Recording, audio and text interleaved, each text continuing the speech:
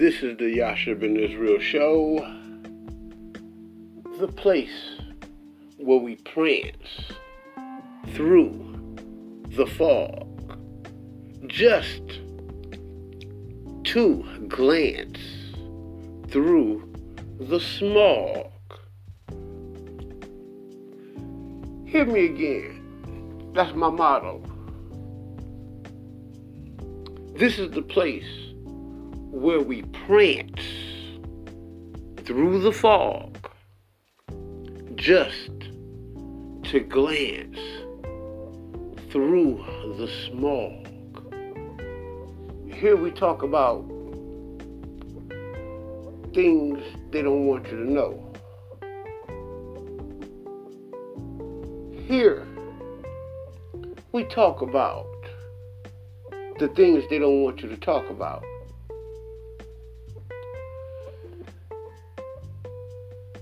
Today's topic is going to be a freestyle topic. I want to talk about plagues and pestilence. I want y'all to sit back with me and relax. Relax and let Yasha do all the work.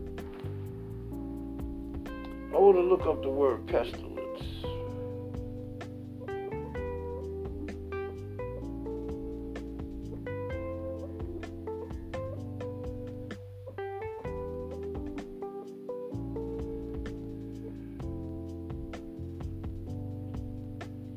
When I look up the word pestilence, I'm looking it up now. And the word pestilence from the Oxford Languages Dictionary is a noun and it is archaic, which means that it's an old word in the white man's English language, Anglo-Saxon language. Pestilence, a fatal epidemic disease, especially bubonic plague. Wow.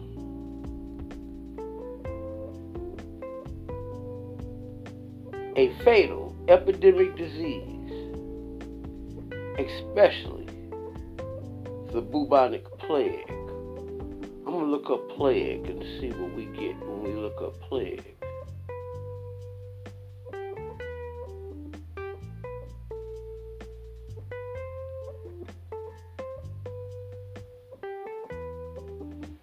What we get.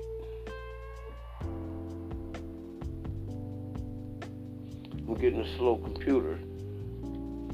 They know I'm on the air. So I'll just back up out of that. Yeah, they know I'm on the air.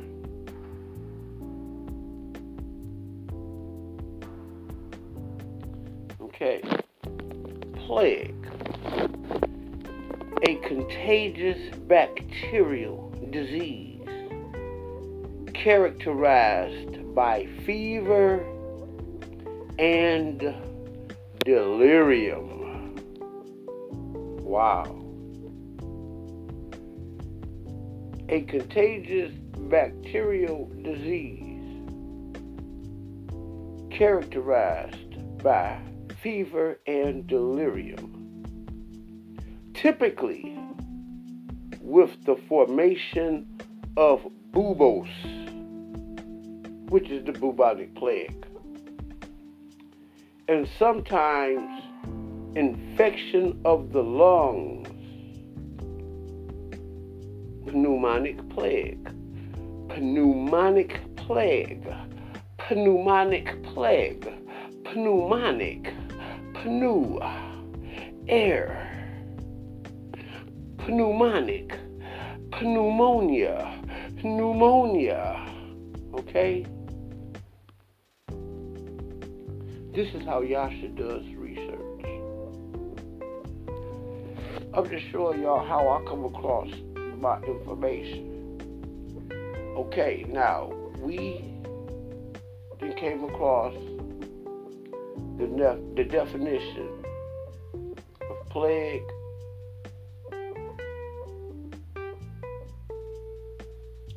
and pestilence. Now, I want to look up pestilence in the Bible. We're in a computer age, and this old man is having fun with these computers. This white man ain't gonna let us have this fun with this computer. After a while, he's trying to take us away from that Bible. Pestilence in the Bible, the book that they try to take us away from. Pestilence in the Bible, KJV. I got the Tanakh right here on standby.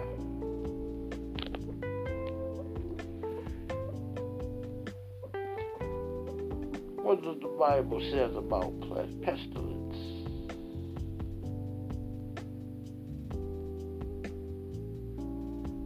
Warner University, no, we don't want to deal with that.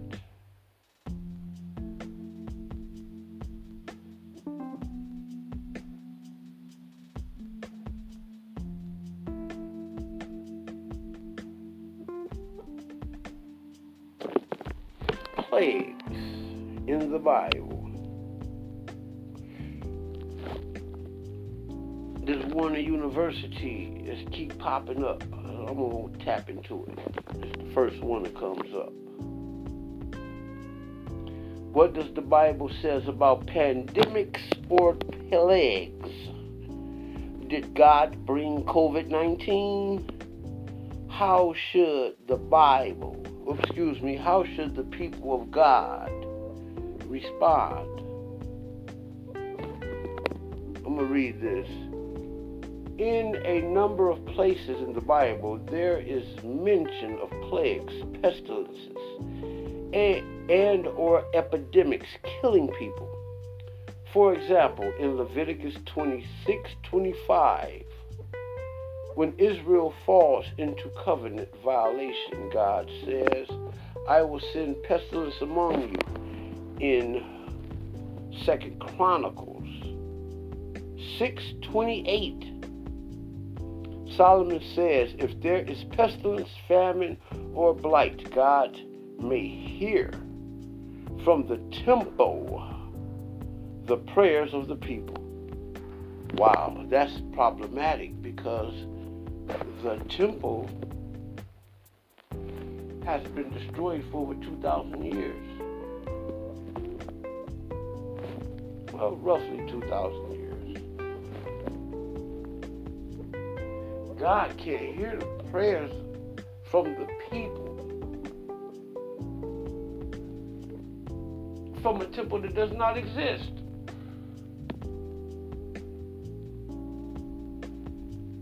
Let me get back to the text. In the next chapter,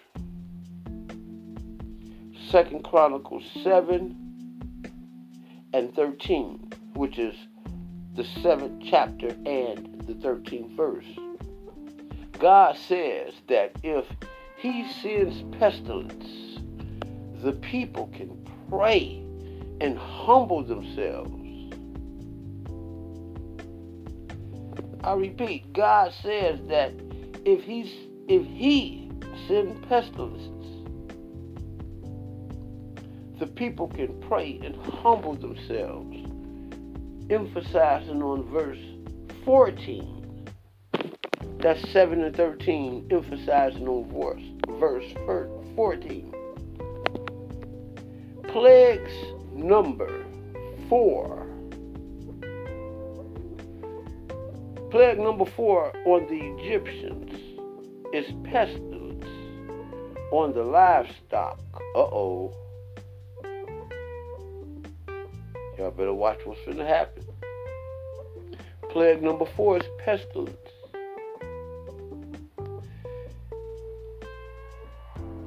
on the livestock when we dealing with the Egyptians. And as a result, they all die as mentioned in Exodus 9, which is the 9th chapter, 3 through 6, which is the 3rd through the 6th verse. In 2 Samuel 24:15, God sends a pestilence that kills 70,000 Israelites. In 2 Samuel 24:15, God sends a pestilence that kills 70,000 Israelites because of David's ill-conceived census. They want to number the Israelites so they can get rid of them. It's a long story to that. It's a long story about this Israel thing, this God thing. Why you people see and have a connection to something that we heathens don't see. And that is their sentiments. Why you chosen people see things that we heathens just don't see? Because the Israelites see with the eyes. We don't feel with our eyes. You people are emotional. You're only supposed to feel stimulating things, whether they're painful stimulation, whether they're pleasant stimulations. They're stimulus, which means that they're normally not there. Let me get back to this reading. Jesus said in Luke 21, that's the 21st chapter, and 11, the 11th verse, that there will be plagues. Wow. Jesus, Isa, Yeshua, Yahawashai, Yavashai,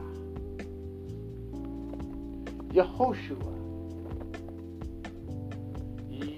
Yahshua said there will be plagues. That's Luke, the 21st chapter and 11th verse. Both Ezekiel and Jeremiah speak of God sending plagues.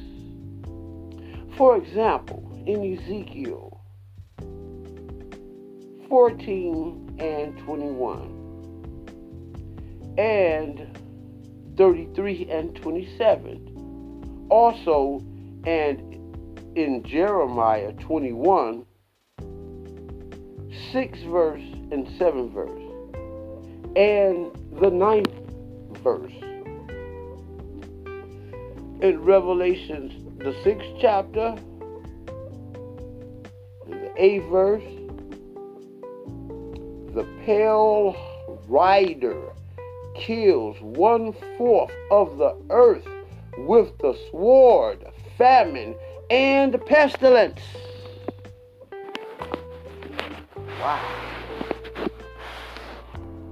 In Revelation 6:9, 6, 8, and 9, the pale rider kills 1/4 of the earth with a sword, famine, and pestilence. Y'all still with me here? I want to make sure y'all still with me here. I want to keep reading. Make sure y'all with me. You're still with me. Yeah, y'all still with me. 15 minutes. Psalms, the 91st chapter. We go to verses 5 and 6.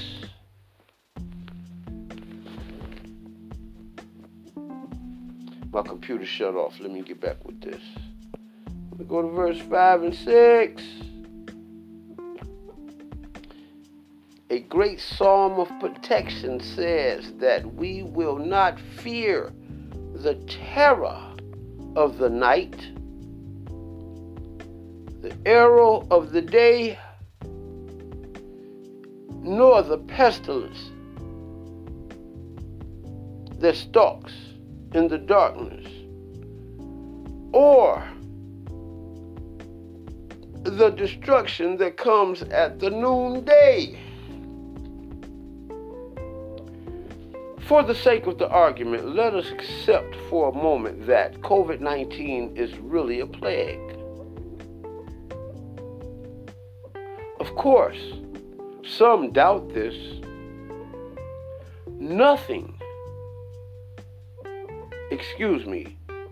Of course, some doubt this, noting that the percentages of the people that die is actually quite small compared to those who are diagnosed with it, those that catch it, and those that get through it. Did y'all just hear what I just read? I verified that as the truth. Man, I am about to bury one of my cousins. And when I mean bury, I mean let her go in my heart and soul. For she has departed from this life. She took the COVID-19 shot.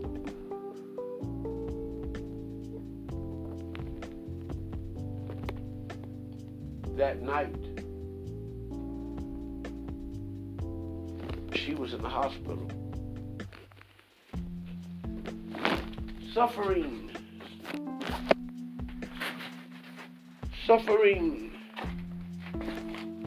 Put her in the hospital. Yes, they did. They had her in there.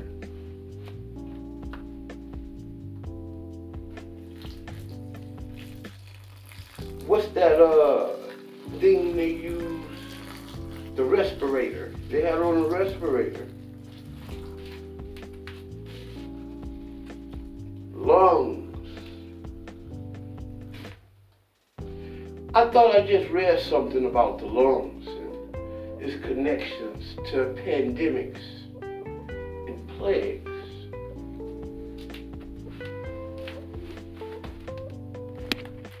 I could have sworn I did.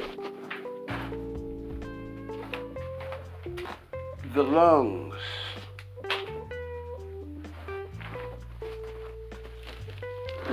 Wow. I'm about to bury my cousin.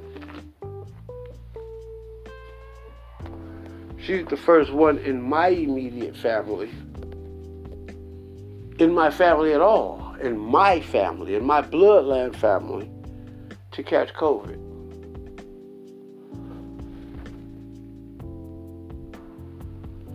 These things are pestilences. These things are curses. These things are plagues.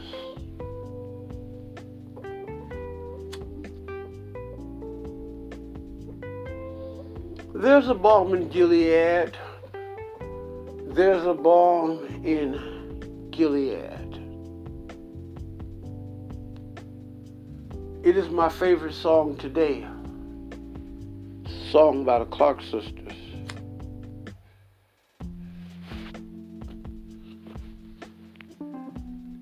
I hear those girls talking about things in that song that was going on in the Bible days. I can't sing. Yeah. But my cousin, She feared that she had contracted COVID.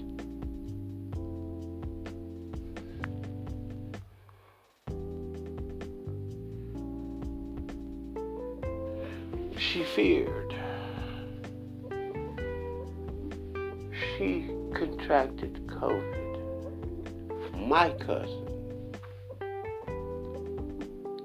feared that she contracted petty ass COVID. She feared that she contracted the bubonic plague. There's nothing on this earth that compared to COVID like the bubonic plague. Because what has happened is that you people didn't believe in God. You believed in the power structure that be. You believed in money. And the faces on that money are all Anglo-Saxon white men. The most powerful dollar in the world today has a white man face on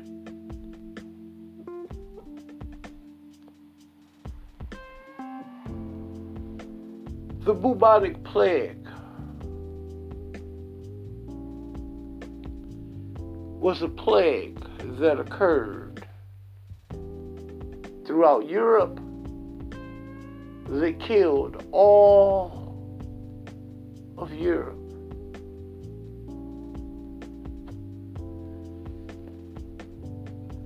And it was largely due to the nastiness of Europe.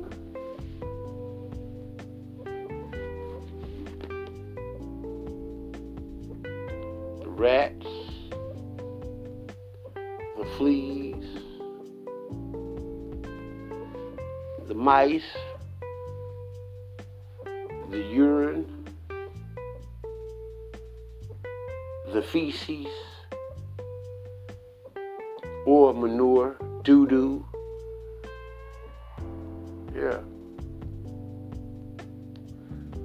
People not having proper sewerage.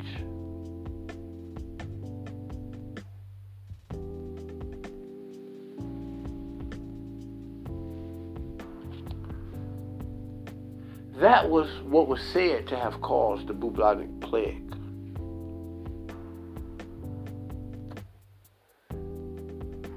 Today, it was said to have come from an exotic meat market in China. Was it Wuhan? The Wuhan market or some shit like that? Let me refrain from that type of English. Let me use clear words, proper English. Now, this bubonic plague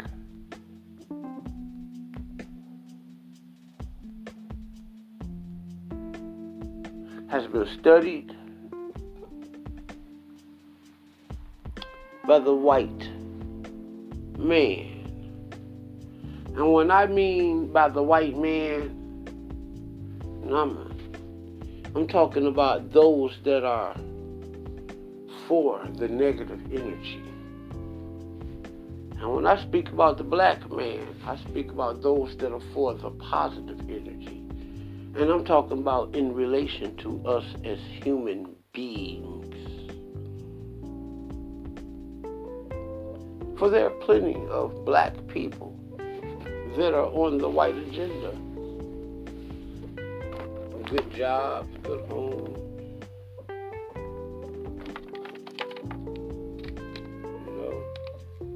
money.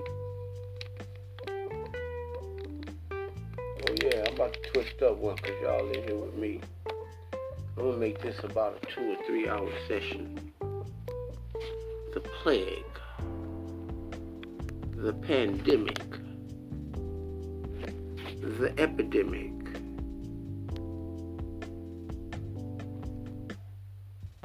Yeah.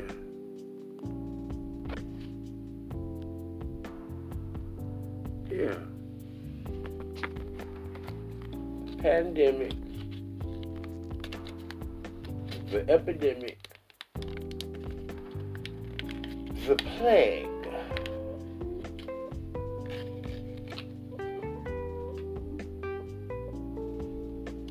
The curse.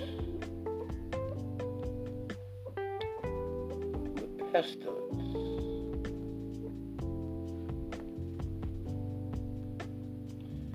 I was just reading to y'all something from Warner University when I look up plagues. I'm going to finish reading this because this was quite interesting. So it says, for the sake of argument, let us accept for a moment that COVID-19 is really a plague. Man, I can't get past this sentence. Let us accept for a moment that the COVID-19 is a plague. Okay, I accept it for the moment. I've been accepting it for quite a few moments. For about a year, this is April, for about a year and a few weeks, surely.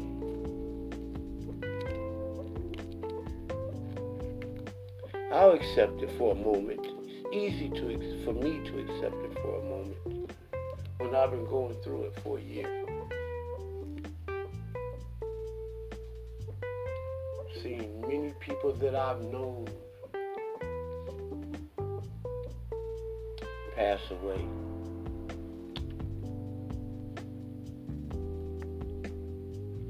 The first bubonic plague, it was all white people that was dying. All Europeans. All white people. Anglo-Saxons. Germanic. People dying from the bubonic plague. This was at a time when the world had known for Jews to be black.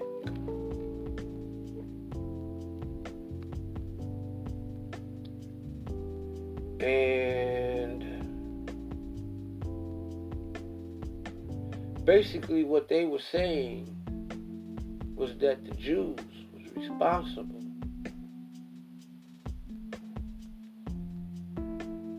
for the spread of the plague. For the spread of the bubonic plague. I might need to punch that up. Y'all with me, we just freestyling. You know. The bubonic plague and Jews being responsible. But yet and still, there was no black nations dying from it.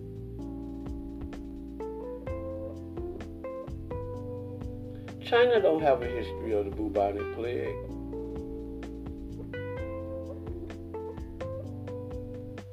The only history they got is second and third hand. India don't have a history of the bubonic plague.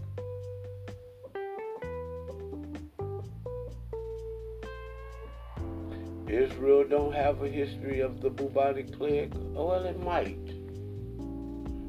Because these words sit like plague, virus, bacteria, pestilence. You know, plague, like the 10 plagues. These words are all synonymous. Okay? You don't have a history of these so-called plagues. Not a recorded history. Not an old recorded history. And maybe these things may have happened in the old world. I'm talking about places like China, India, places like Australia. Okay? Places that should not have even been affected by a plague, a bacterial infection.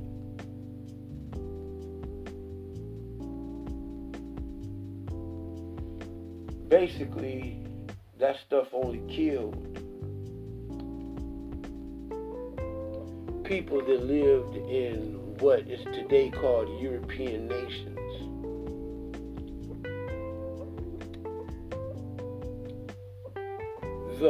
The places like England, for sure. England was a big hot spot. Spain, wow. Do y'all know the distance between England and Spain? Man? Quite a long ways.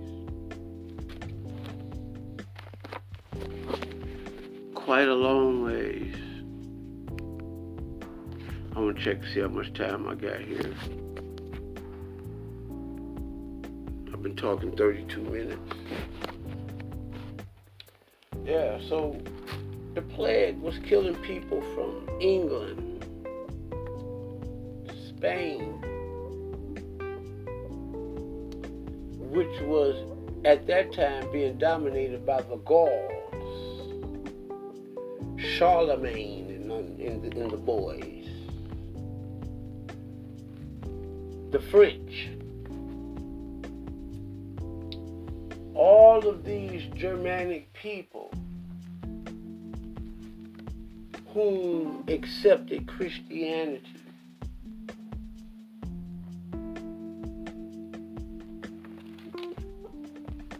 A thing that was ushered in by Emperor Constantine.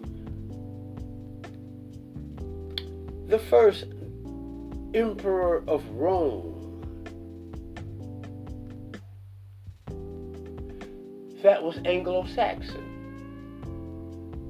Can you believe that Negroes were emperors of Rome before the Anglo-Saxon? We're talking about Rome here. Negroes actually had more power over Rome than the Anglo-Saxons.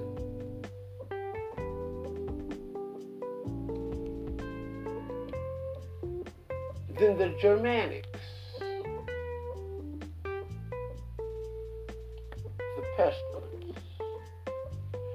Let me get back to this article, man. For the sake of the argument, let us accept for a moment that COVID-19 is really a plague. Of course, some doubt this. Some doubt this, noting that the percentage of the people that die is actually quite small compared to the number of those who are diagnosed with it.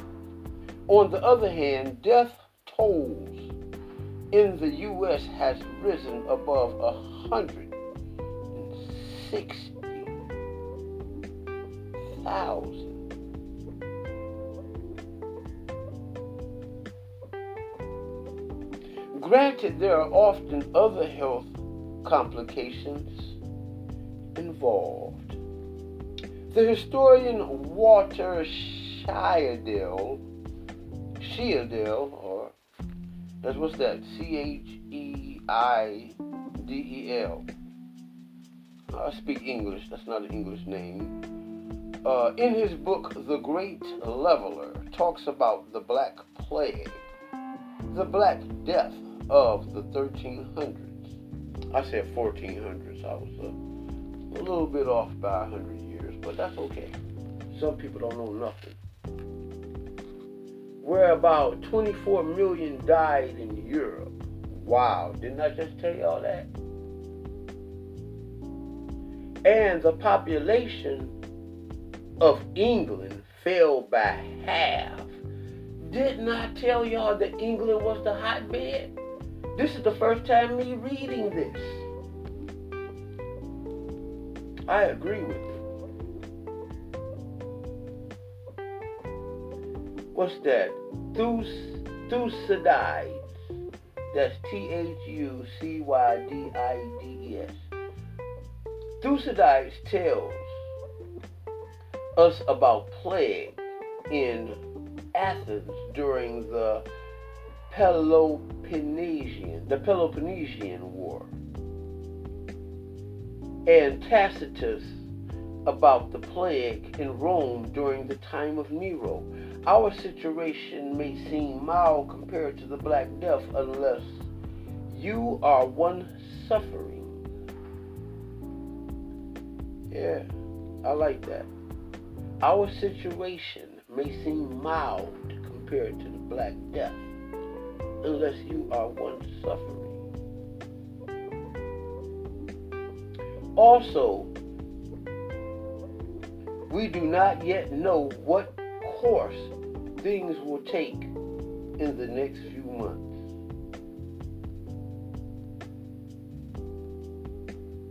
Wow, Warner University, I like that. Let me continue. Did God send this pandemic? Sometimes in the Bible, plagues are said to be directly sent by God for a specific purpose of punishment, whereas other times they just came as part of a world where death plays a part. We do not have a prophetic word one way or the other in the current situation to be dogmatic on this. Oh boy, I'll have to break this down and chop this up. He said we do not have a prophetic word. Well, the word we is W-E. And it's not I. Let me read this again and go back over this. Did God send this pandemic? Is it here? The answer is the same. Sometimes in the Bible, plagues are said to be directly sent by God for a specific purpose of punishment. Every time they were sent by God for a specific purpose of punishment. Whereas other times they just came. Well, the other times they didn't come, men did not know the laws of God, and they ushered in this punishment. This time is a little something different because the man knows the laws of God. This white man is a scientist. These people know the Hebrew thought, they know Hebrew. They break down this Bible. Yeah. You know the Center for Disease Control. You don't think that they have made a connection with this and the plague? You think Bill Gates, the computer man, have not made a connection with this and the plague? Or should I say, the owner for the Center for Disease Control? I think that's better. You think he don't know? He knows.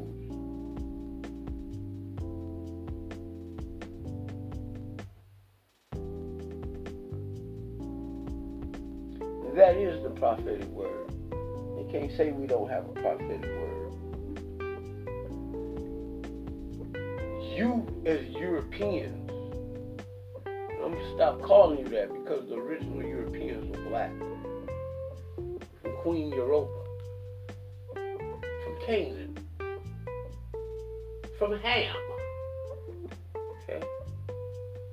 I tell you, white people been posing for us as the longest. At first, they started out posing as Hamites. Today, they're posing as Shemites. They're saying that they are Israel, that they are Ishmael. And, oh, man, this stuff get crazy.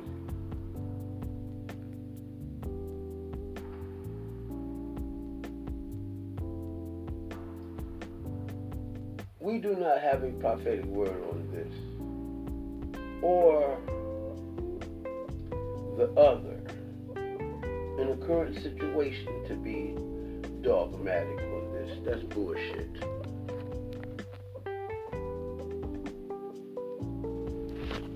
How should the people of God respond?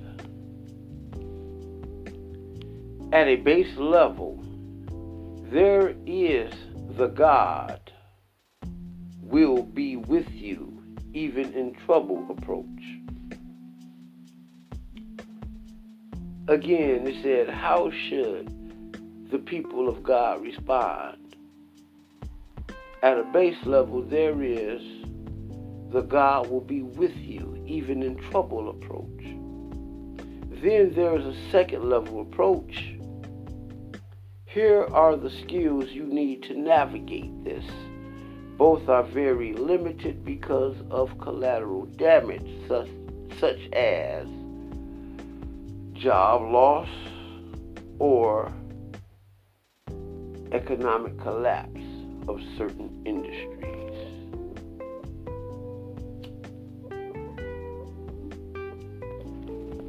Wow. How should the people of God respond? At a base level, there is the God will be with you even in trouble approach. Then there's the second level approach. Here are the skills you need to navigate through this, because you're going to need skills. Both are very limited because of collateral damage, such as job loss, number one, economic collapse,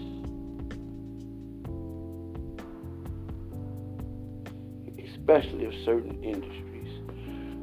For the person grounded in the Bible and rooted and grounded in Christ, oh certainly,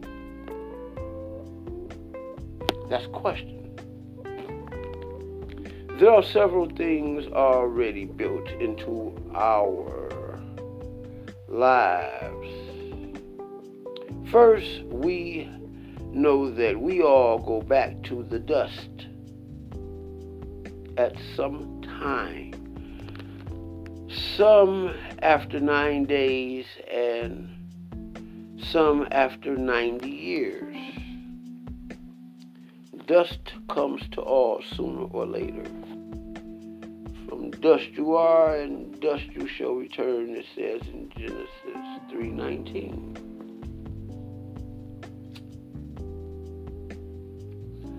Second, life is uncertain in the best or worst of times.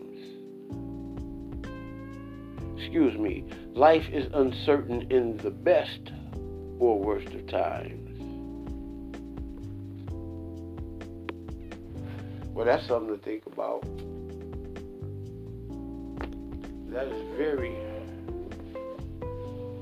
very, very heavy. It weighs heavy. It's something that needs to be thought about. Life is uncertain in the best or worst of times. We all want it easy.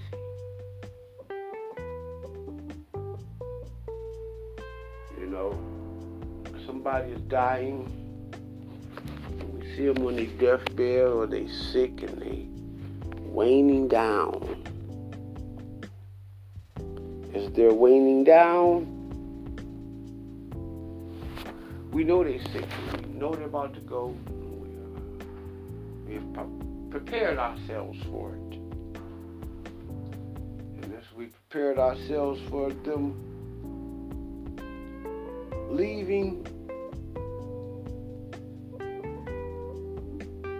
what we have not prepared ourselves for is those that leave in the best of times. We have not prepared ourselves for those who caught the COVID-19 pandemic plague, the bubonic plague. The COVID-19 is the bubonic plague. Trust me. These Europeans, Bill Gates, he owns the patent for COVID-19. He has the money and the power to extract the genes, the genomes, and the bacteria, the viral loads of the original bubonic plague. The difference with this one is, this one has been mixed with a little bit of AIDS, a little bit of HIV, a little bit of shingles, a little bit of herpes. Oh yeah, this one is the big one. Those that are doing well up in the market. Those that are part of the cabal. Those that you suspect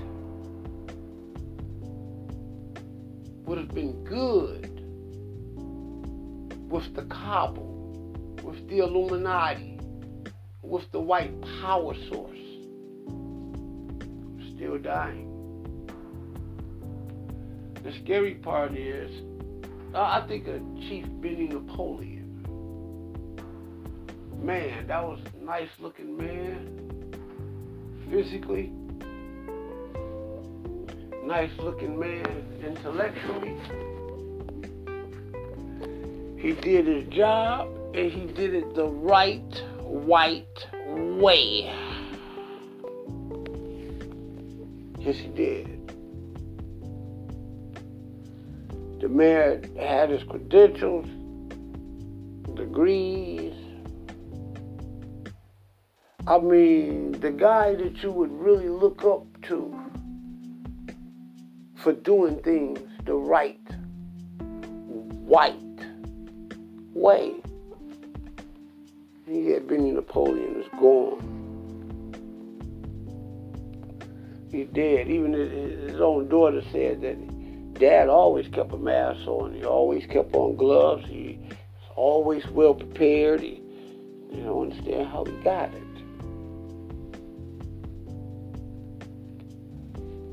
They don't understand how he got it. He was doing good in life.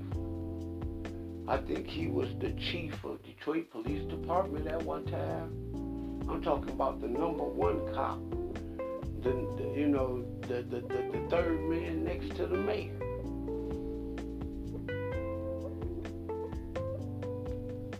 Well, the second man next to the mayor, because I think the chief of police might be the second man next to the mayor. In the hierarchy of how the city is ran. Chief of police, Benny Napoleon, he's out of here. I can remember many times Benny as a little kid watching Benny do his thing. He just did not do things the way that the typical Negro from the hood would have done them.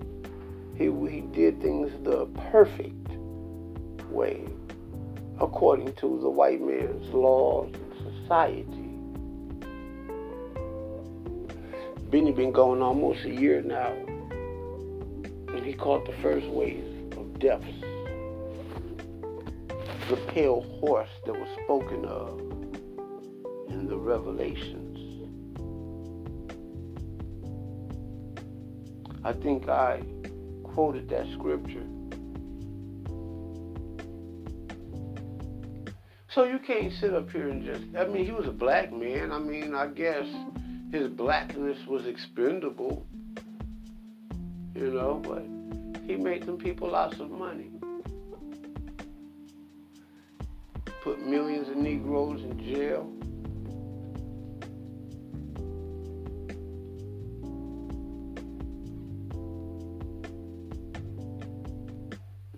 Maintain law and order to the best way that he knew how. And he's gone.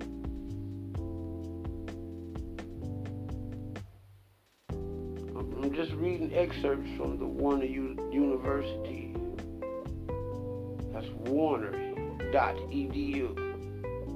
There's a blog about plagues and the Bible. I'm doing a breakdown of it. In fact, this has been 51 minutes, so I'm going to have to stop this. This will conclude part 1 of the plagues and the Bible. Warner University, EDU, and Yasha's breakdown on it. This is the Yasha Ben Israel Show. This is yours truly, Yasha Ben Israel. The show where we prance through the fog, just a glance through the smog. The show where we talk about things that other people don't talk about, scared to talk about. In the show, we talk about things that they don't want you to know. The bubonic plague and corona is the same thing.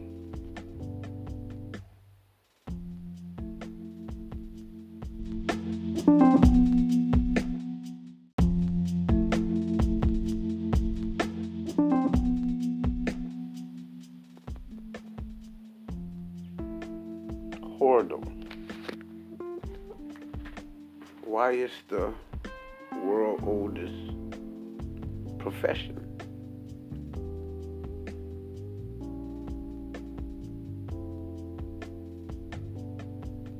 How it became the world's oldest profession? Who made it that?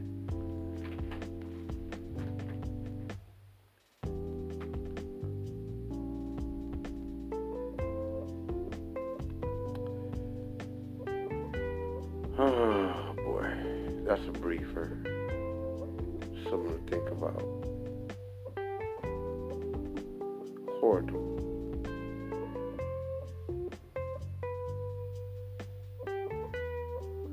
What do God think about that? If God is the world's oldest professor,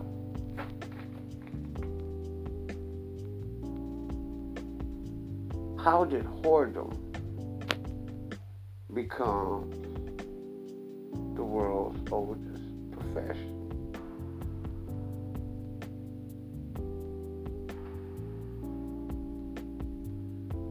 How does God feel about whoredom?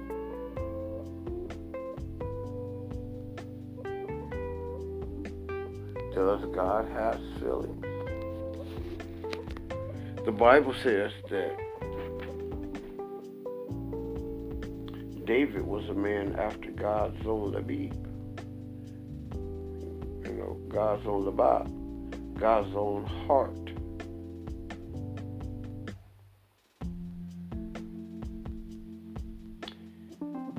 The kind of mind I have, I want to look off into the Hebrew word Labib meticulously, just to figure out what that means. Surely that'll give us understanding. Does God have feelings?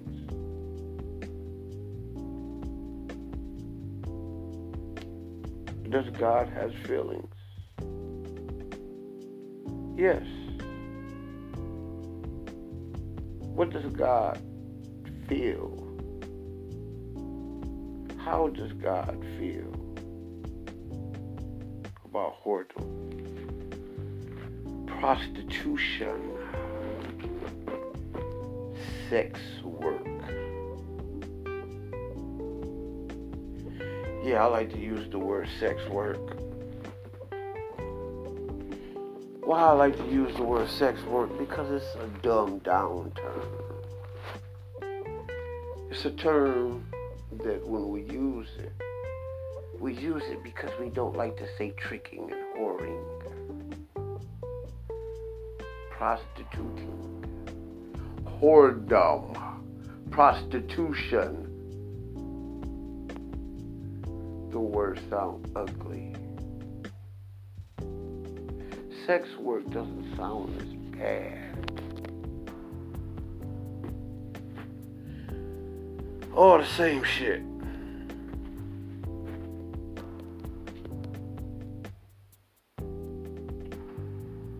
What does God feel?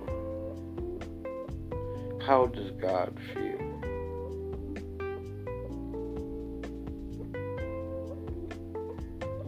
Whoredom. Sex work.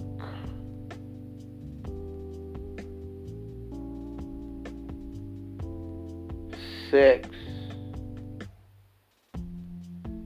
work. Wow.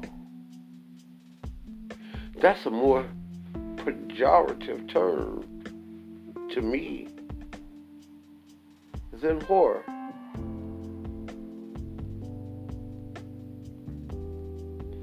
There was women who accepted being whores at a time when American society looked at whoredom as something bad and wrong. Yeah. America's Christian society looked at whoredom bad and wrong. Probably ever since America has been a Christian nation. For that is a tenet of Christianity. Whoredom.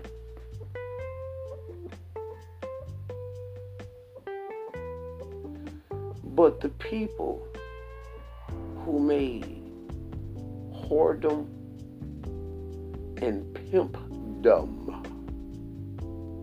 popular throughout the world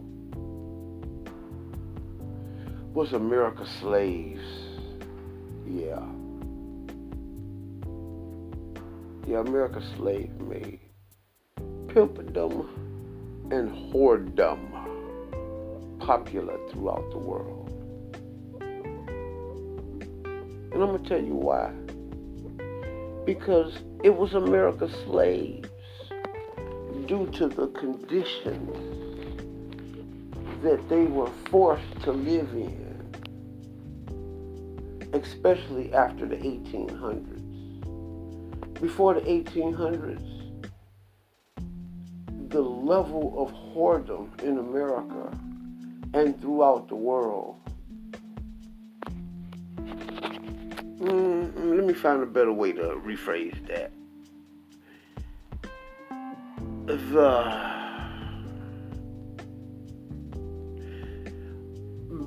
Put it like this: the 1800s, from 1800, roughly 1802, 1803, 1804, that little 2-year period between 1802 and 1804.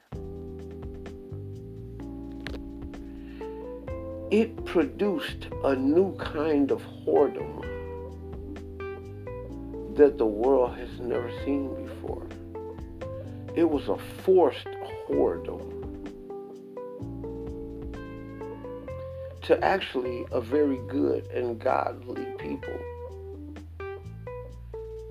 It would just destroy the world if the African Americans happened to be the children of Israel caught up in slavery, reduced to slavery. The people who brought morality to the world. You dig?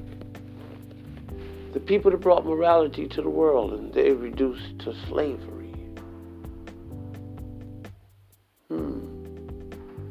That's something to think about.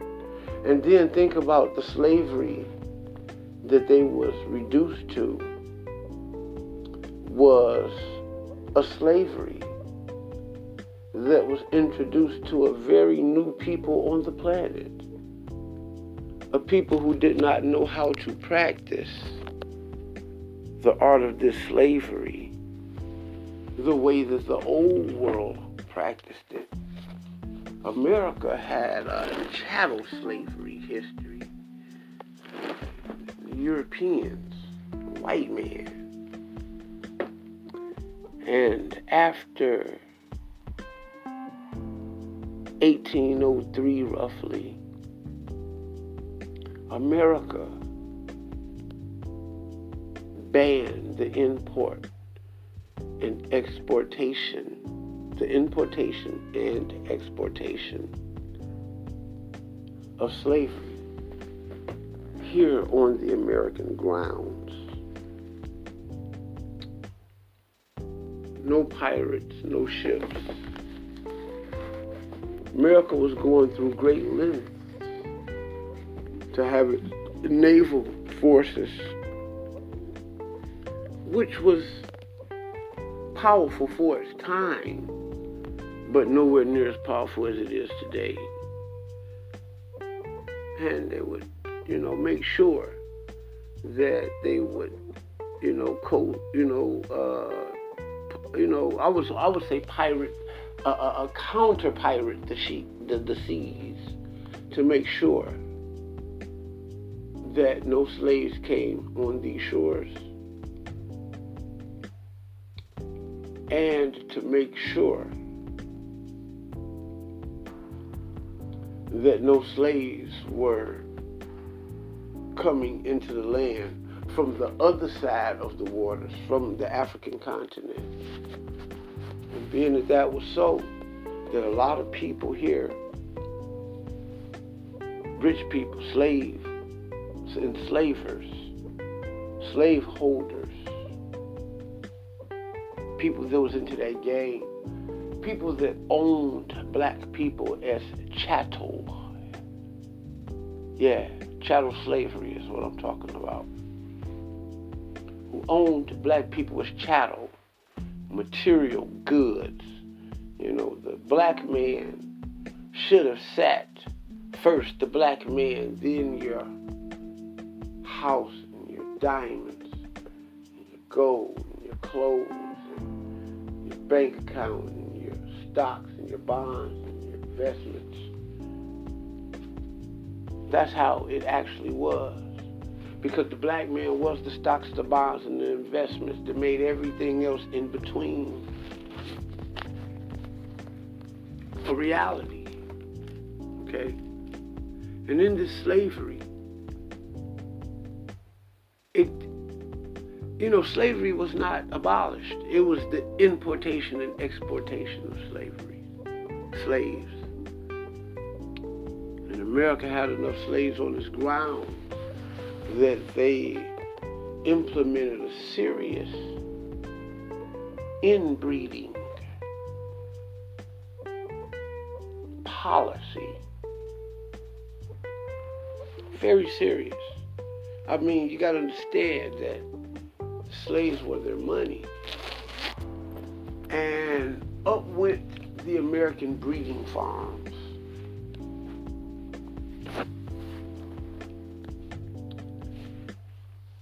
From 1800 on up until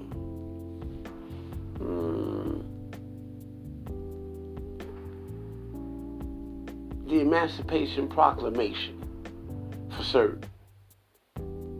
America had breeding farms, and you're talking about a good 70 years strong. I'm talking about strong. Not the time that it took to start it or the time that it took to end it. We're talking about a good 70 years strong. And in these breeding farms, all America wanted to do was breed the Negro.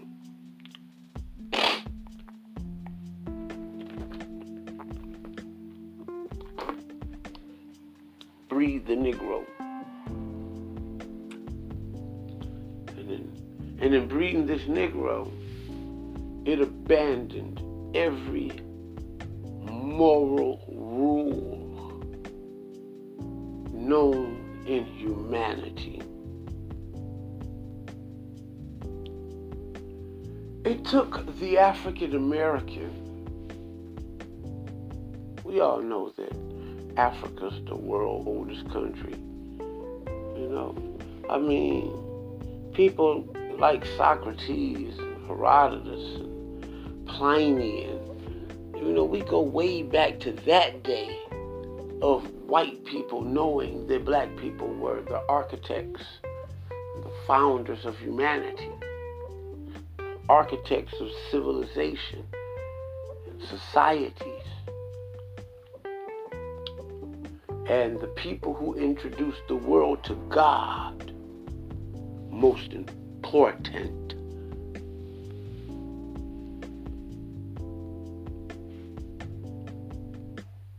Yeah, they knew that. They knew our people introduced the world to that. Them more so, because they are the topic of discussion. And they reduced these great people who could trace their lineage all the way back to Samaria, Iraq, all the way to the time they brought us over here to the Western Island coasts.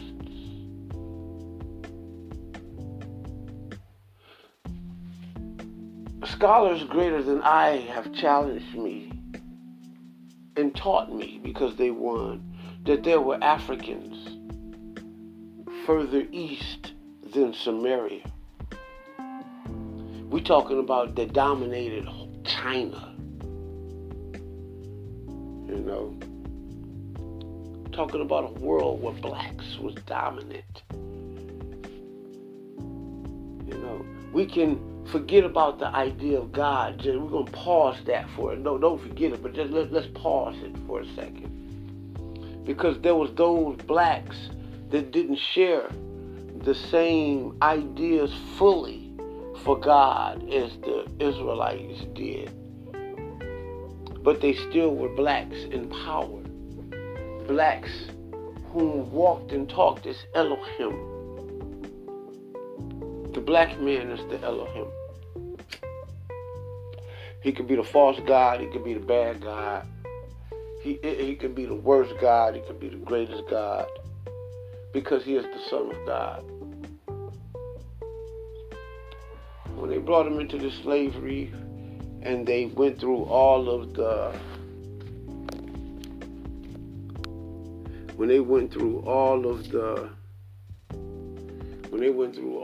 breeding at these farms, they threw all morality out the window, all ethics, all culture,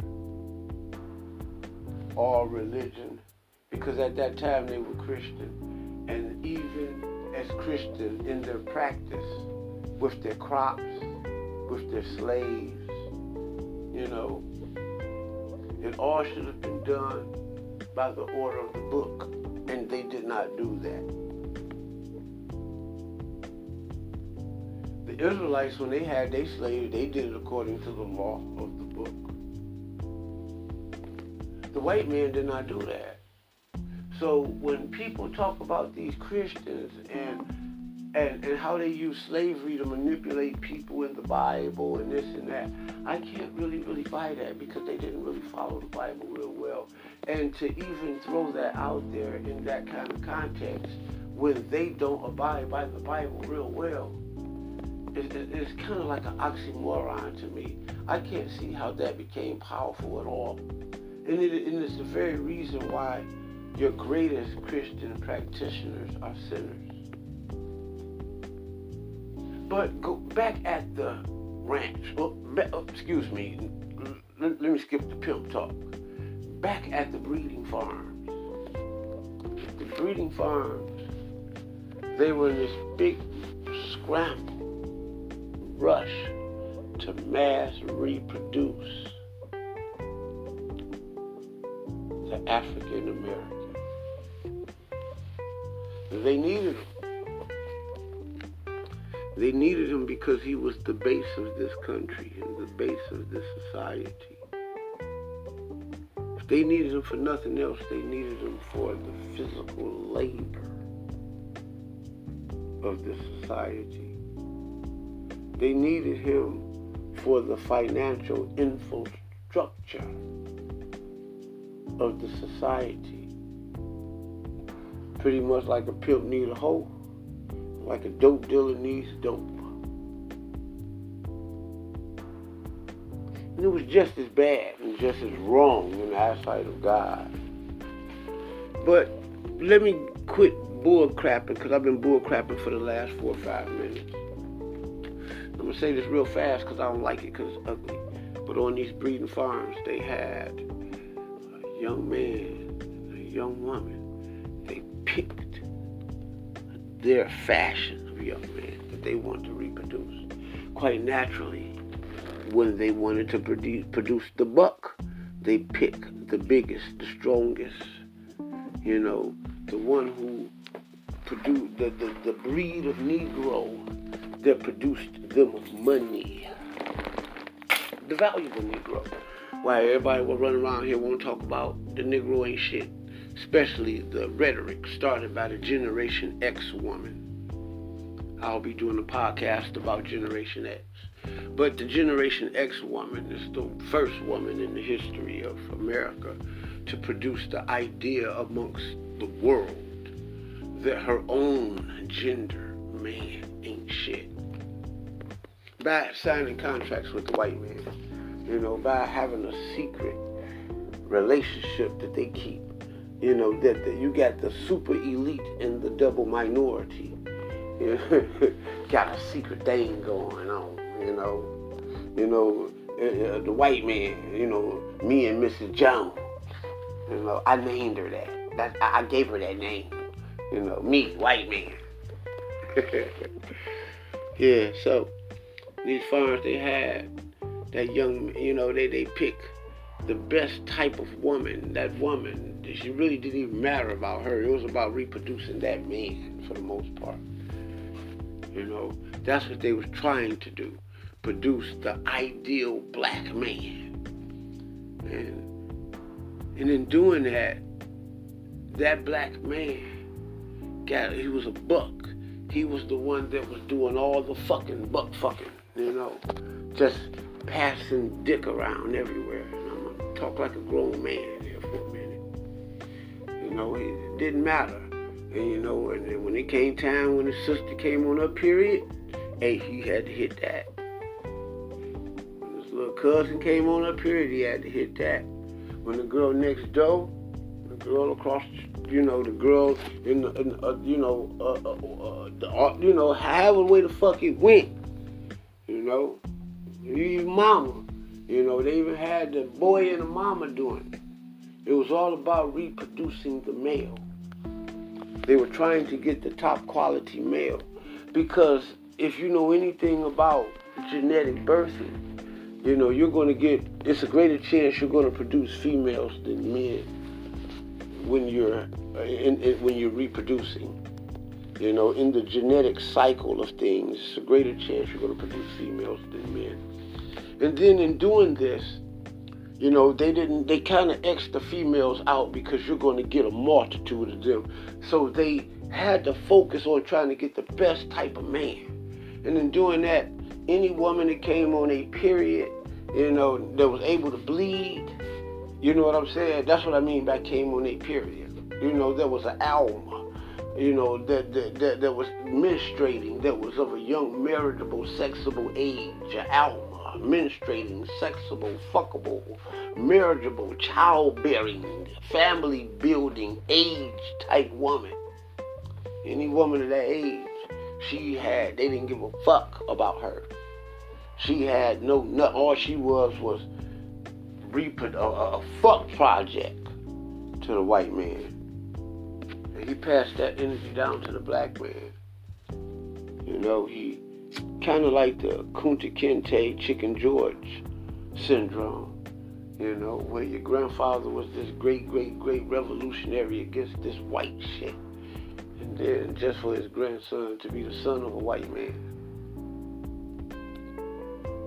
You know, that type of thing.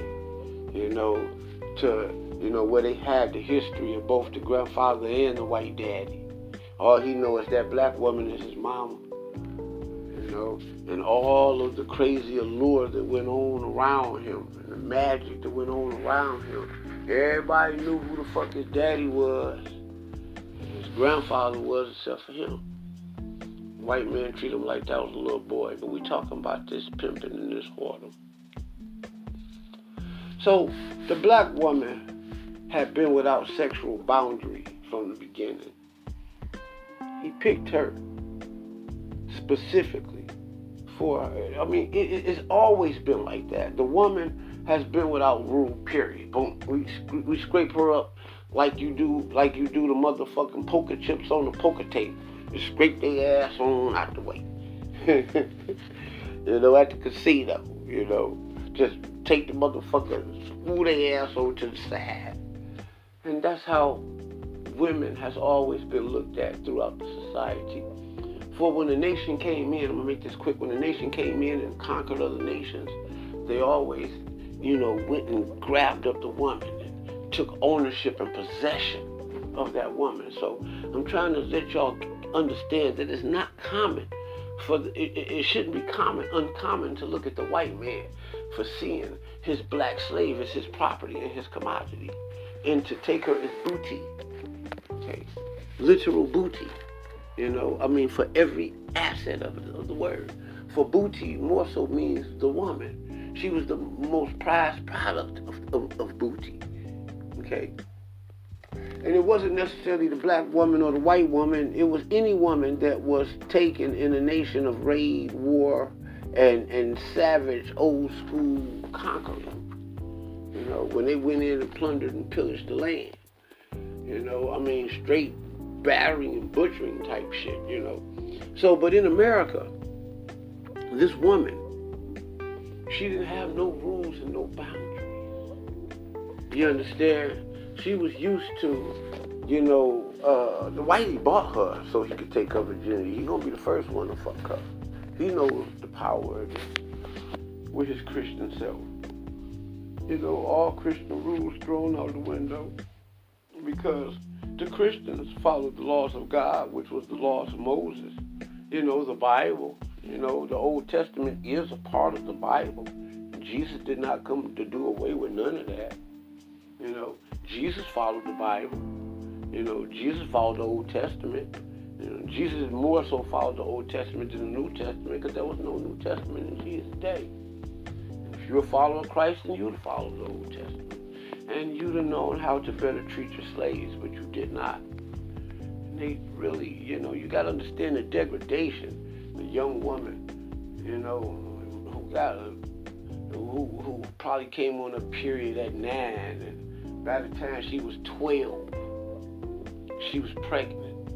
You know what I'm saying? About 14, she may have had 2 kids. You see?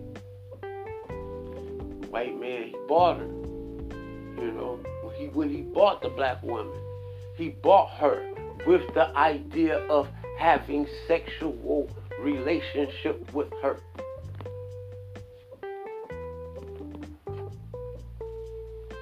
black woman has always been a white man's concubine. When you dig all down through Islam, Muhammad took, what was her name? Was it Khadijah? The Israelite woman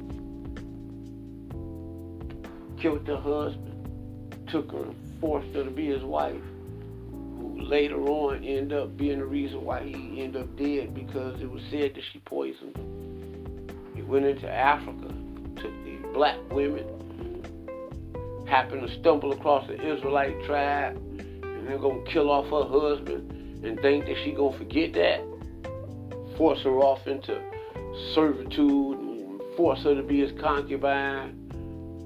Forced whoredom.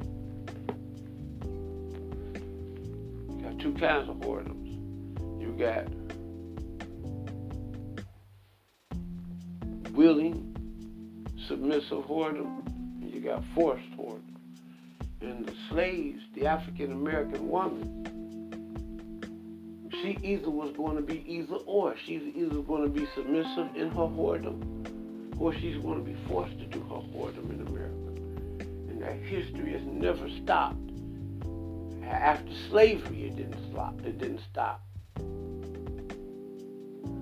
When the black man was freed from slavery, this is what pimping come in at. You know, because they was always whores. You got to understand what a whore was. You know, in the ancient world, in the Afro-Asiatic world, a whore was a woman who did not follow the social construct of sexuality. And it's even like that in America today. You know, everybody is fucking, so today they want to up the ante and say a whore is somebody who's selling her, a sex worker, a prostitute, an escort, a stripper, or some shit like that. Okay? But in the ancient Afro-Asiatic world that happens to make its way into the Bible, the pages of the Bible, a whore was just somebody who simply had a female. Specifically, not somebody, I take that back, I erased that from the record. A whore was simply a female who had sex before she was maritally bound to a man. For the first man to take a woman's virginity in the most ancient Afro-Asiatic societies, especially the good ones and the godly ones, the Israelite one, was her husband. A woman's husband was the one to take her hand into holy matrimony and marriage, the beauty of it, and to introduce her into marriage, introduce her into a whole new life, introduce her to sexual intercourse. And anybody who did it outside of those premises was considered Hazunah in Hebrew. And that's what it was recorded as in the Hebrew Bible. Because if in that society, the virgin was prized all throughout all Afro-Asiatic societies, even in the Babylonian society that practiced temple whoredom. The virgin was always the prize of the society. She's not the prize, she's actually the prize in American society. She just doesn't know it.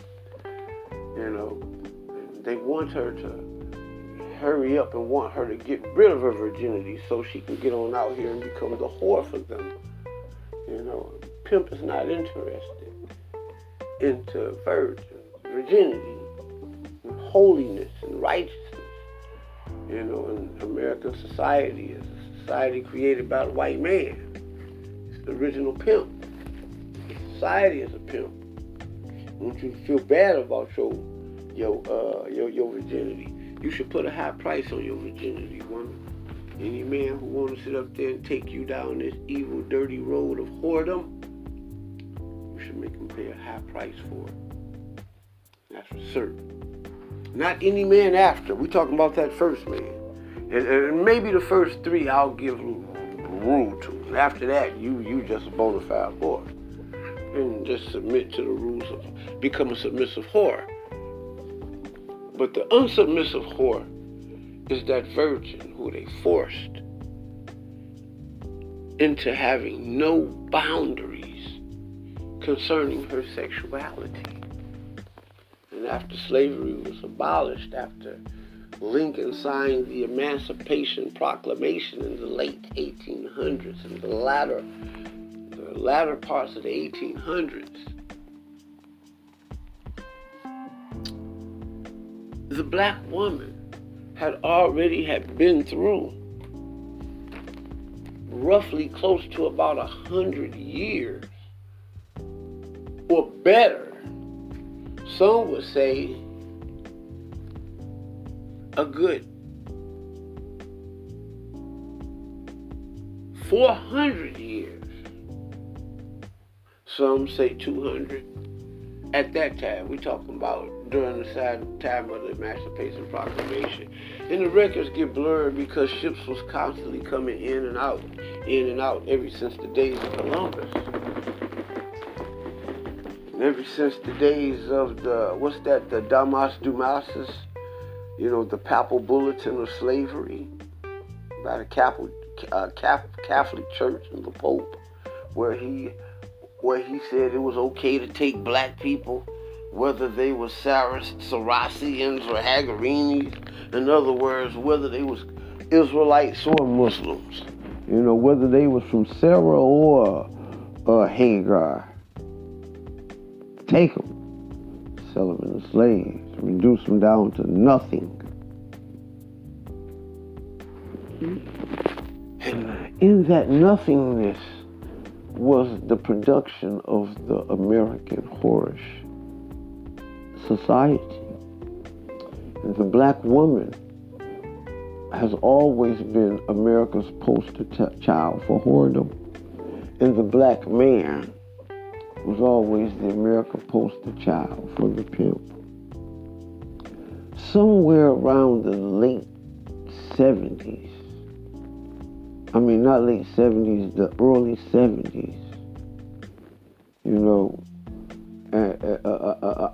I would like to think, just based on my recollection, I was born in 72, so it's kind of hard to pinpoint it.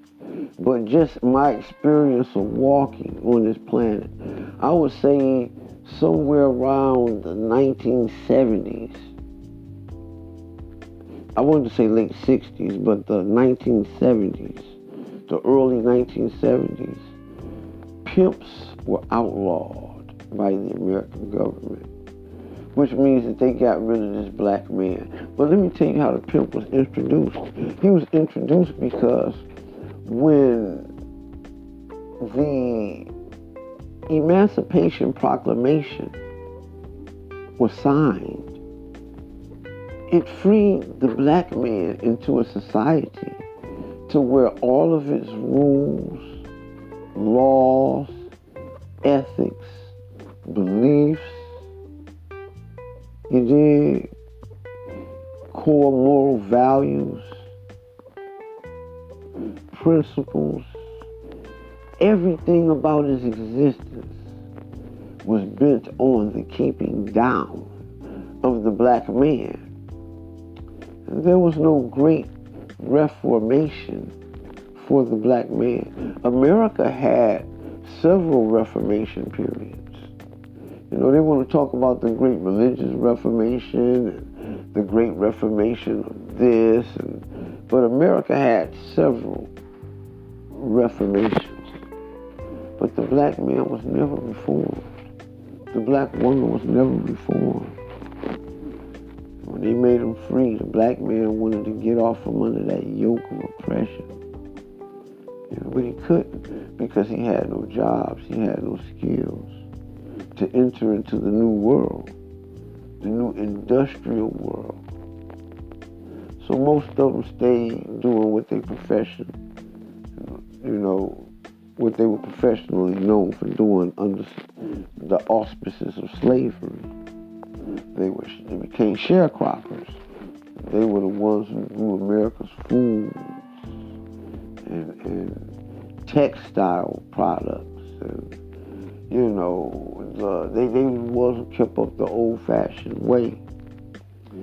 And being that they were kicked out of slavery now, the black man had to go. He had no place to go. He had no skills. Let the white man trickle me, meaning that he didn't have no credentials, He had nothing that he could use to get a hold upon this newly reformed American society after Lincoln signed the the Emancipation Proclamation, excuse me. It's the Emancipation Proclamation. From 1800 till the signing of the Emancipation Proclamation, America's blacks have been exposed to some of the most degrading sexual acts, considering the fact that a lot of the slave owners were homosexual and bisexual, which means that just for the punishment of a young black man who did not want to hear, they did what's called bug breaking. And this process of bug breaking, if they would have to have another white man, another white buck, to break this young guy who's bucking up against the society, then that's what they're going to have him do, which is to rape him and molest him. And this mentality has carried itself throughout America's prisons to this very day. Horrible. The African American woman is nothing like she is today. She feels that she's entitled to a high value man. Most of these people don't even know what the fuck a high value man is. Have no fucking clue. In fact, the men of the most value, they try to hold them and suppress them. But back to this whoredom thing. So, America just has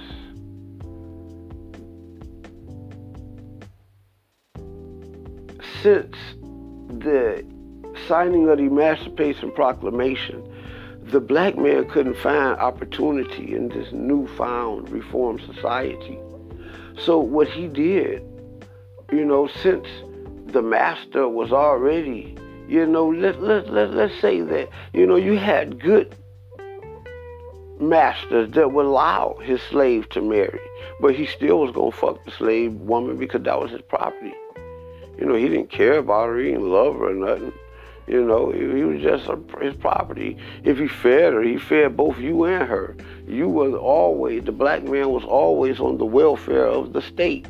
He was always on the welfare of the white man, So you had the white man that would allow, because he wanted to reproduce, and he hoped that he didn't have a baby by the black woman, but if she fucked her, he gonna fuck her.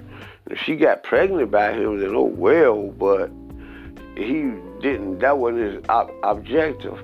His objective for these slaves to reproduce. He did. And he found them a little cute when he'd corner her on off, and, and while everybody else out there working and badgering themselves in the field, this motherfucker in the house getting her hair curled and got her own motherfucking robes coming out the shower, and, she didn't come out scantily clad. But that's how the old school world of prostitution was. So when you dealing with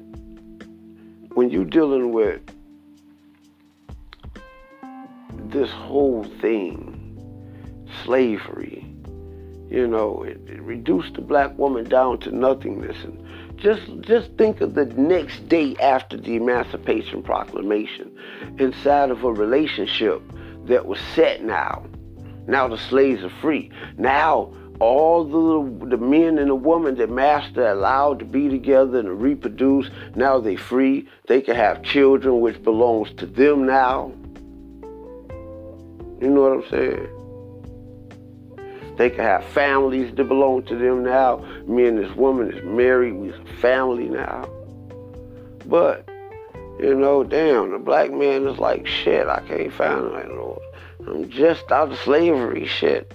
A week or two go by, a month go by, shit, I mean, damn, I can't find no work other than, than to stay here, because the white man made deals with them, like, fuck it, slavery is illegal and I can't make you my slave. Well, if you're out there, you made a deal with the black man, well, I'll let you stay right there where you've been staying, and you just gotta just work it off in my farms, He found a way to manipulate that Negro back to that motherfucking plantation on the farms, picking cotton, tobacco, marijuana, fucking fruits and vegetables, and just fucking crops.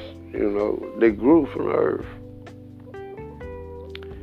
He wasn't making too much money, so the black family could never prosper. It was almost like living on welfare, And the black man say, oh, I hated when you slept with master, but I knew that before slavery, every Friday or every Tuesday, when he come back from Detroit on U-Haul, he gonna smash wifey, then he gonna take the other girl,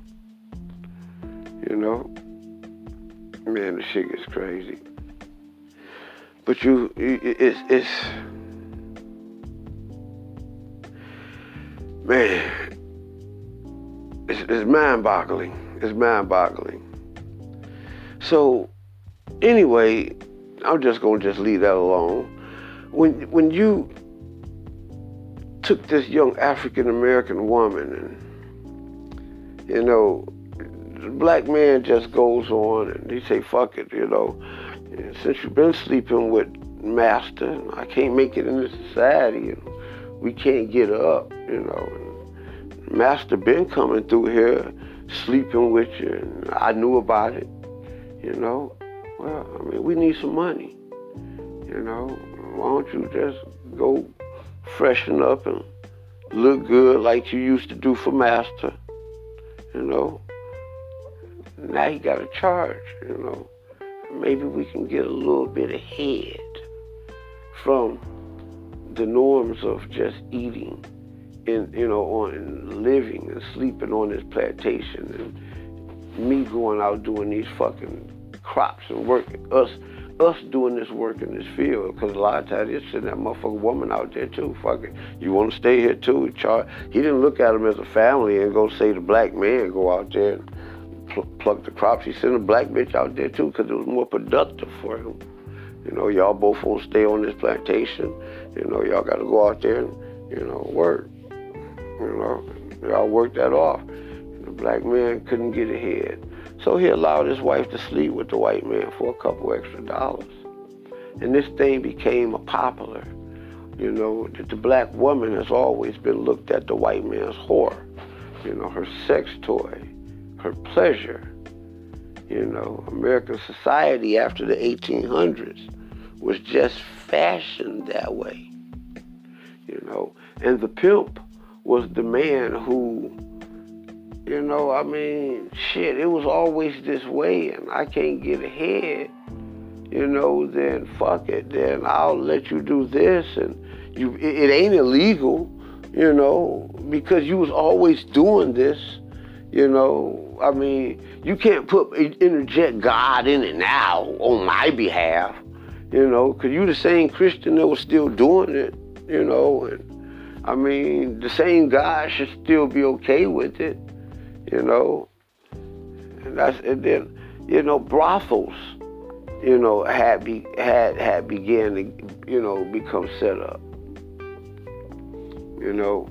Now, I don't know whether the brothels were set up by white women in competition because they saw the monies, that the prostitution game, was generating.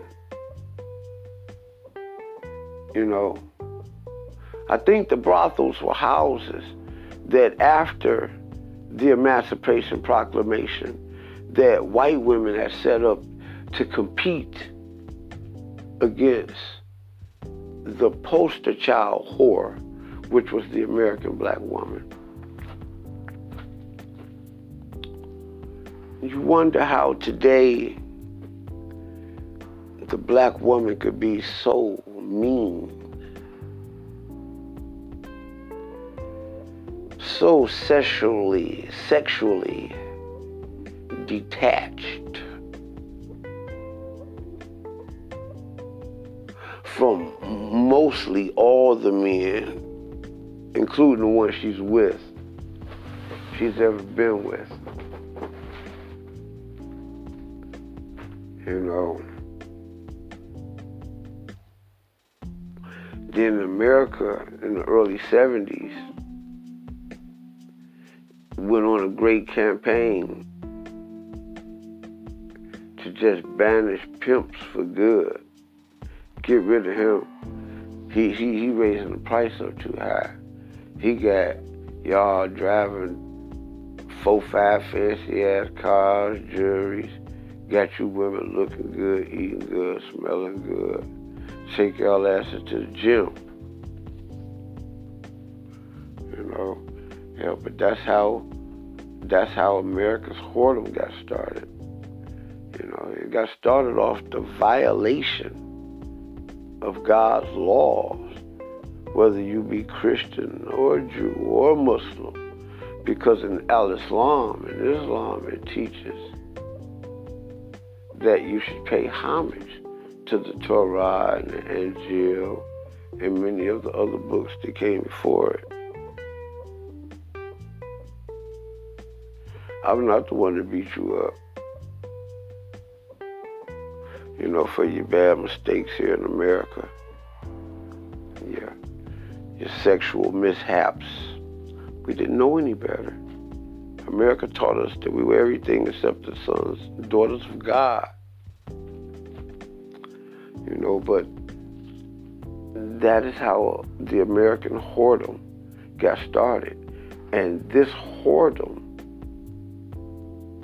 this exchange for time, attention, money for sex, it really is real brittle here in America. You know, the African American woman taught the white woman, really. And the white woman became, you know, between the America, black and white society, you had the freakiest motherfuckers you ever want to meet. You know? And it's largely due to because both have abandoned real understanding of Old Testament biblical laws, statutes, and commandments of God.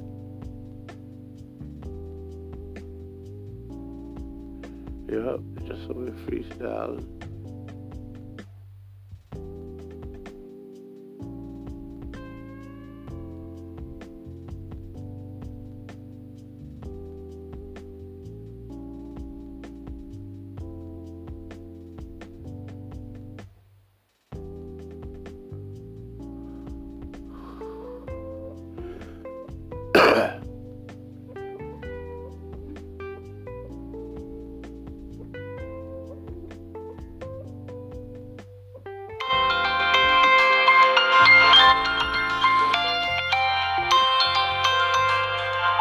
Call from +14422295480.